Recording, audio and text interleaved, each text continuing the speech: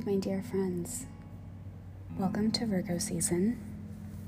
Welcome to the last podcast episode in the Hot Summer Nights series, Poems on Thirst and Desire. This is the last poem in this summer series, which every time I find myself feeling sad about the ending of summer, which is a favorite season, I think about how much I love fall and how excited I am to be on the East Coast where the leaves experience change. So that's to say that although I am sad to be recording the last Hot Summer Nights episode, we will start up again in September with a New Beginnings series, which I am formulating right now. Information TBD. Today we're going to look at one of my favorite poems of all time, and certainly one of my favorites to read out loud, which is called I Have Lived My Whole Life in a Painting Called Paradise by Diane Seuss. And those with whom I'm quite close to have heard me talk about this poem. I teach it a lot in classes about landscape. But I wanted to have this be the last poem in this series because I think it looks forward into a different kind of longing, one that I think is seasonally in line with the way that we talk about fall or think about fall, or at least the way that I do. So we will look at Diane Seuss's poem, I Have Lived My Whole Life in a Painting Called Paradise. We'll talk about it. We'll talk about how to harness some of the power and magic of this poem in our own work.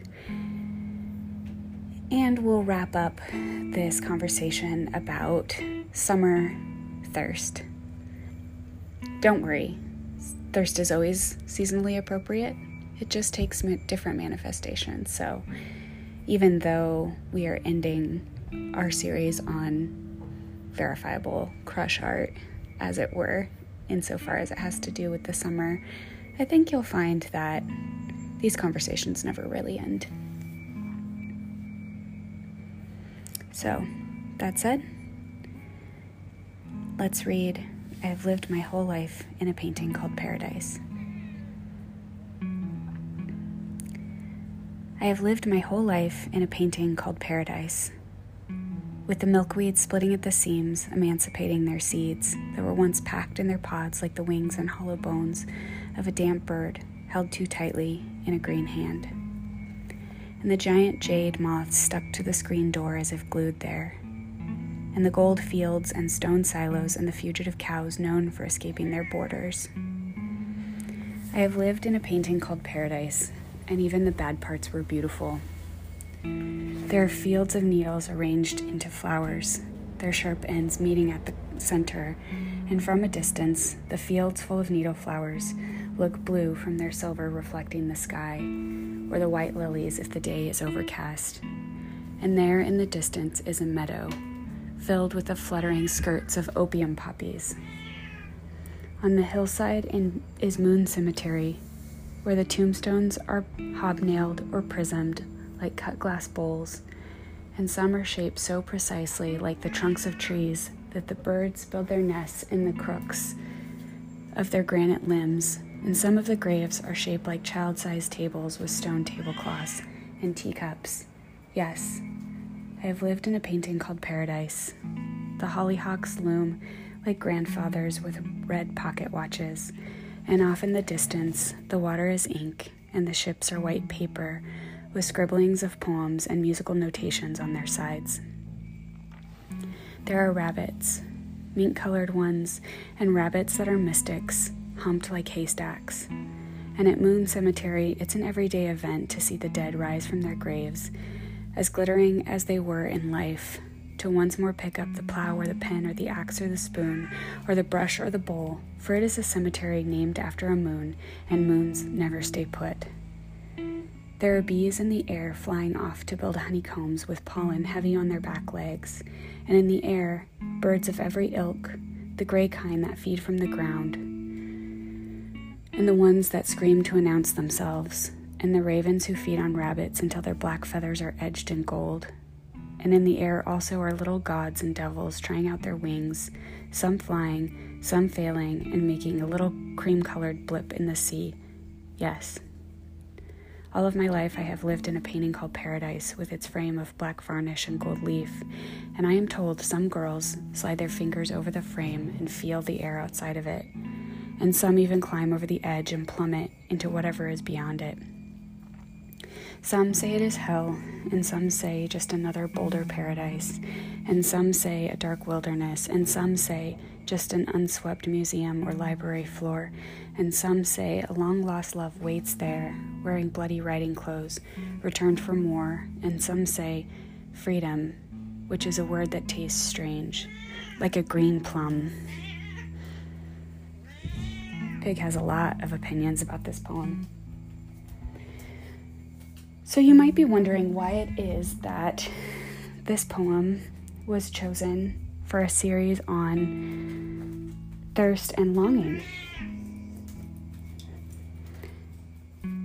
And I think that brings this conversation to a really interesting point of circulation, right? Which is to say that we have talked about desire as a concept and an idea, for example, in Lowering the Gaze. We have talked about it in relationship to another person and one's own sense of self within desiring another person, like in Jack Gilbert's Dreaming at the Ballet.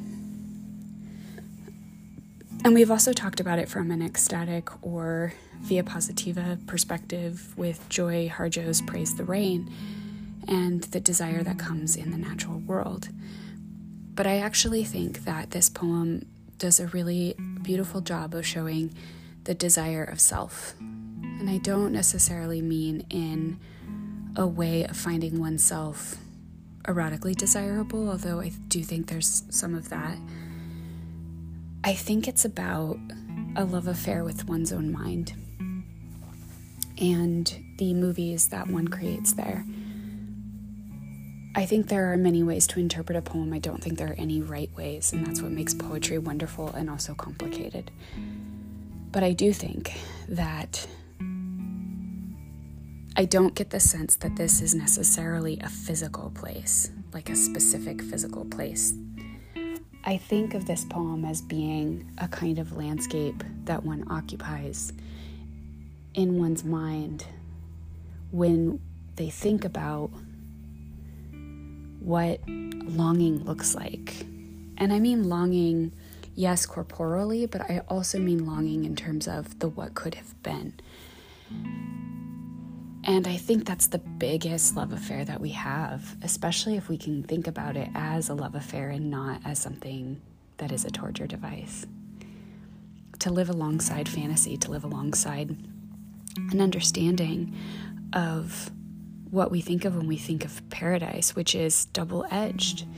Diane Seuss's poem, I think, really calls home this idea that nothing is simple, nothing is through and through beautiful or good, but neither is anything through and through monstrous. I have lived my whole life in a painting called Paradise suggests that paradise is something static. And I think there's so much moving imagery in here and so much movement in this poem that I think it suggests that the speaker is mistaken, that the speaker is coming to a kind of reckoning of sorts. I have lived in a painting called Paradise, and even the bad parts are beautiful. There are fields of needles arranged into flowers, their sharp ends meeting at the center, and from a distance the fields full of needle flowers look blue from their silver reflecting the sky. There's a lot of haunting imagery in this poem. We've got Moon Cemetery, we've got needle flowers, we've got even the way that this poem starts with the milkweed splitting at the seams, emancipating their seeds that were once packed in their pods like wings and hollow bones of a damp bird. held too tightly in a green hand. There's something very clinging and a little bit violent about that imagery.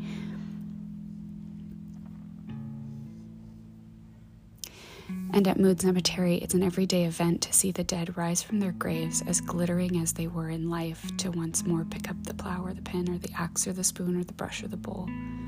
For it is a cemetery named after a moon, and moons never stay put. There's movement here.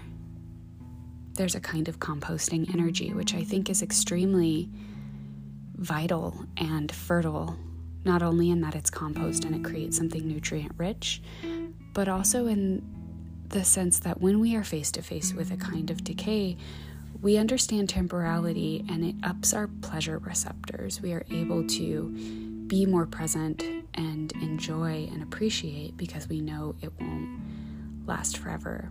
What becomes static, or what makes things static, can be complacency, can be a sense of something as a painting that is stuck, rather than something that is an entire ecosystem.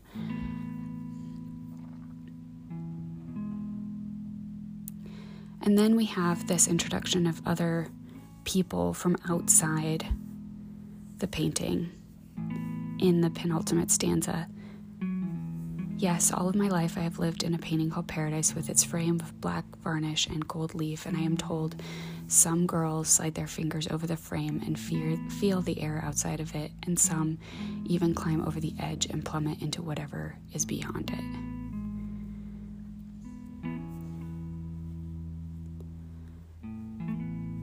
Again, I don't think there's any one right interpretation of a poem, but this has always called to mind to me the idea that, especially in this day and age with social media and our faux or authentic perceptions of one another, standing outside of the frames of each other's lives, sliding our fingers over them and feeling the air outside of it, and sometimes plummeting into it, and sometimes staying away. There's so much in this poem. I mean, from a formal perspective, it is 8 stanzas that are all 5 lines each. The lines are rather long. I do have this poem in Still Life with 2 Dead Peacocks and a Girl, which is the book that this poem comes from, but I'm looking at it on my computer screen now, since my books are still in storage. But this book came out in 2018. The lines are rather long, and I do remember them being rather long on the page as well.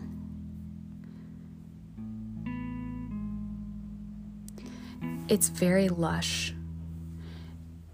It's almost like when you vacation to a very rainy place, like the Pacific Northwest or parts of the United Kingdom. You think it's so damp that maybe there are lichens growing in your pocket, or you feel sort of the lushness of the living world around you. And this poem has that sensibility. It's very dense.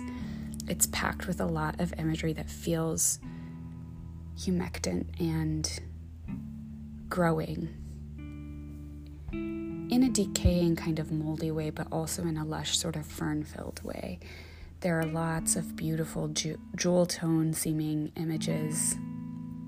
I think of this as a very opulent painting, and even when we get to that penultimate stanza about the girls sliding their fingers over the frame is a frame of black varnish and gold leaf, so it even has an ornate frame around it.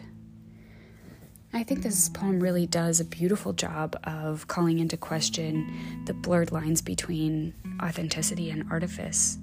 What is to say that the movies that we create in our heads are not authentic experiences of anything, really. And maybe this isn't quite a poem of longing in the way that you might traditionally think about it, but I genuinely believe that one of the most erotic relationships we have is between ourselves and our minds. because therein also lives our sense of eros and sense of intimacy with other people, our sense of crush.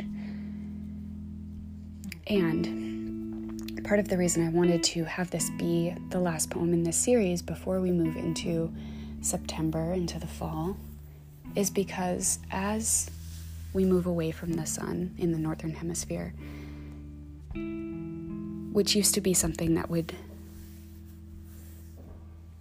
make me feel sad and give me a lot of hesitation, I like to reframe it as an opportunity to start to go inward. Catherine May wrote a wonderful book called Wintering, which is full of essays that do exactly that and reframe the colder months of the year as a mindset, as a verb to winter. We're not quite in winter yet, and I'm certainly not going to jump over one of the most glorious seasons, which is the fall, but we have this opportunity to internalize our eros and re-engage with the electricity of our own minds.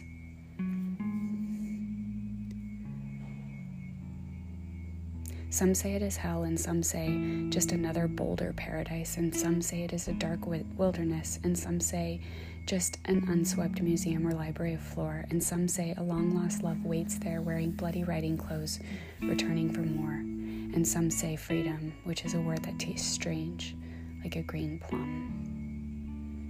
And if that's not the best description of the mind, I don't know what is.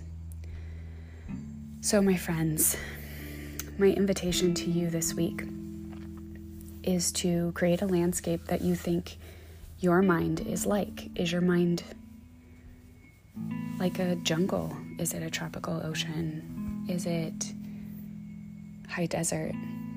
Is it tundra?